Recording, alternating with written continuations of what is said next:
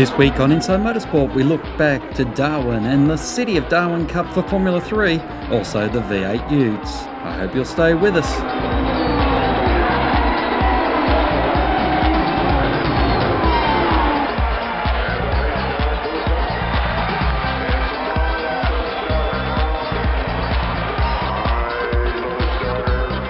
Richard Craill caught up with Simon Hodge, the winner of the Formula 3 City of Darwin Cup, along with Ben Jurskakowski.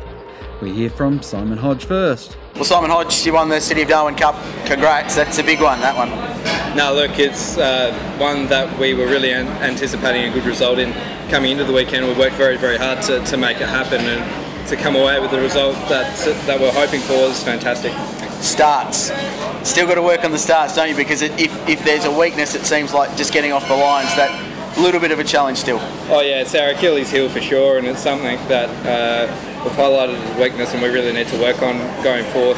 The pace in the car's really, really good, and that was my saving grace this weekend. But look, the championship is that close, you can't afford to have a weakness like that, so it's high on the agenda to fix for the rounds coming. I know you would have loved to have dominated every race and led every lap, but is there an element of satisfaction in having to work your way through and overtake and pass for the lead like you did? Oh look, it's almost inevitable that in a field this strong, guys like Ben and Chris, that you are going to have to work hard for it, and you're not just going to have it all go your way. So it's fantastic to have that dice, and it's fully expected, but to be able to come out on top at the end of the day was a great feeling. Talk about that battle with Ben in the Super Pre, because that was a good move at turn one. It didn't look like there was much braking performance left in that car though. Yeah, look, it's pretty dirty lineup the inside there. It's a big toe down this massive straight here in Darwin, so headwind as well gave me a little bit extra, but yeah, look, it was a deep move and not much room, but Ben gave me the room I needed and came off the end. Championship wise, back in the lead now. It's about 15 points there or abouts. That's good, isn't it? Halfway point, that's a nice thing to have. Yeah, look, certainly can't take a minute's rest, but at the same time, first is the position you want to be in at this stage of the championship, and we're just going to have to keep working as hard as we can to stretch our legs and extend that lead from here. So Ben, I guess a good comeback from a challenging start to the weekend, second place, championship points. I guess in the end that's what matters. Yeah, definitely. After what happened Friday, and we're hoping just to gather points up, and if that means finishing fourth for the weekend, that's what happens. But to get second that last race was unreal, and I don't know how far we're behind Simon, but I don't think it'll be that much. Yeah, I think it's about 15 points, I think, in the end, so not too much going into QR. Talk me through that race. Obviously, good start helped, good opening lap helped, and then you held him off for a couple of laps. Yeah, I was just focusing on the start for that race. I was just pushed hard to get good tyre temperature and good brake pressure, and off the start I was just really focusing on the lights and counting down in my head when the lights were going to go out, and just modulating the throttle and everything, and pluck second gear at the right time, and I had to push around turn one just to make sure I was in the lead, and I tried fighting off Simon as best I could, but it's just a matter of when, not if, he's going to pass me, so I've done my best, so second's not too bad. And obviously home track next time out, must be looking forward to QR. Yeah, definitely looking forward to Queensland Raceway. All the boys are going to be quick there, so it's a little bit of an advantage to us, I guess, but BRM, they've got all the knowledge and everything there, so Chris Gilmore, he'll be there, so hopefully we might be able to do some teamwork stuff, but we'll see what happens when we get there. Garnet Patterson, the winner of the national class in Formula 3. So that was a good weekend, mate. Congratulations. I know the national class stuff is important, but it must have been nice to get your nose out in front outright as well.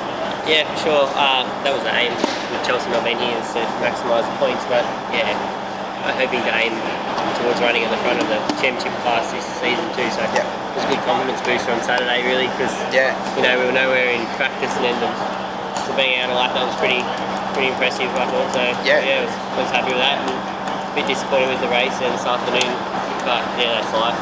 We got hung out to dry and went from second to fifth or sixth, something like that, so but apart from that, it was a good weekend, race 1 and 2, so can't complain. I mean, it must be satisfying though to get up the front, because I know it's been a challenging start to the year for you, hasn't it? Yeah, for sure. We've been struggling big time, so to speak, up until this round. The testing we did was pretty good, and I can't wait to get to Sydney in the next couple of rounds. So I haven't been in Queensland before, so that'll be a new challenge. Every track so far this year's been a new track, so it'd be nice to get back on the home turf in a couple of rounds and see how we go. Bit of a yardstick against the new cars, but happy with that weekend. Satisfying a race with those guys up front? Yeah, it's good. It's not really a surprise. It's what you think, of course. Absolutely. But yeah, it's good. It's probably confidence boosting more than anything. Yeah. Going into yesterday, knowing that you can race with them and, you're there or thereabouts on the money, so it's pretty good. Yeah. Good job. And thoughts on racing in Darwin and this event? Yeah, it was good. Good event. Weather was good. Yeah. Can't complain about the weather. Everyone's crying about the weather, but yeah, it's quite good. Yeah, good atmosphere. The fans were pretty cool. The town's pretty good. Tune in each weekday morning for a fast-paced look at V8 supercars with Supercars Today. It's no fun back there, trust me. It's no fun at all. It's a short, sharp look at what's happening across the V8 supercars world. You'd be a proponent of that because you're not paying for it. So I can promise you that ultimately, for the people who are paying for it, it will never happen. Supercars Today, each weekday morning at sportradio.com.au or sign up for the podcast today. In the V8 Ute Series, it was David Cedars who extended his championship advantage in what was an exciting weekend of racing. Yeah, it's good. So another round win, so 2 from 3 this year. We had a bit of I don't know what moment at Perth. We weren't bad, but we weren't horrible, and we lost a lot of points. Come back here, we're back to our strengths, which was good. 2 race wins, which more importantly, and finally that round win here. I've never had it. I've tied, and then the count back has worked against me and all that sort of stuff. So finally, Noel can steal it from me. And the 10th anniversary of the Utes coming to Tidden Valley as well. Yeah, it's awesome. To do it then is even more special. It's been great to have people like the Hog's Breath to come on board for the Ute Series. We sort of need it as a category, and to do it the 10th anniversary with Hog's Breath and me, it's good. All right, obviously, with finding what you'd lost at Perth, getting it back here, onwards and upwards for the rest of the year. Yeah, definitely, yeah. We know what went wrong at Perth. That's the biggest thing. We can recognise what went wrong. We've fixed that, and hopefully we know that those issues, when they do arise again, we can pretty well get on top of it straight away. We've pretty much got to set up every track we go to. There's only sort of one circuit that we're half not afraid of, but hoping we can do it better than we have, and that's Townsville, the next one coming up. So it's sort of been a track where I've come fourth before. I haven't really impressed on the top 3 there for whatever reason. I think I've qualified in the top 3 there, but that's about as good as it gets. So we've got to work our stuff up around Townsville, which the group of guys we've got are pretty smart. I'm pretty sure we'll do it. Well, all the best and congratulations once again. Cheers. Thanks. Each week, find out what the men behind the V8 News know and what the drivers and teams are going to do next. It's interviews and opinions on Inside Supercars. Well, they don't call it 200 Ks, they call it a 200 race, don't they? Isn't that how it works? Perth 400 doesn't necessarily have to add up to 400 Ks. Tune in for more at sportradio.com.au or lock in the podcast on your iTunes or mobile device. Search Inside Supercars. Mark Walker caught up with Todd Kelly ahead of this weekend's Townsville race for the V8 Supercars. Todd Kelly, Townsville this weekend, another hot event, a bit of practice up in Darwin. How do you think you'll go?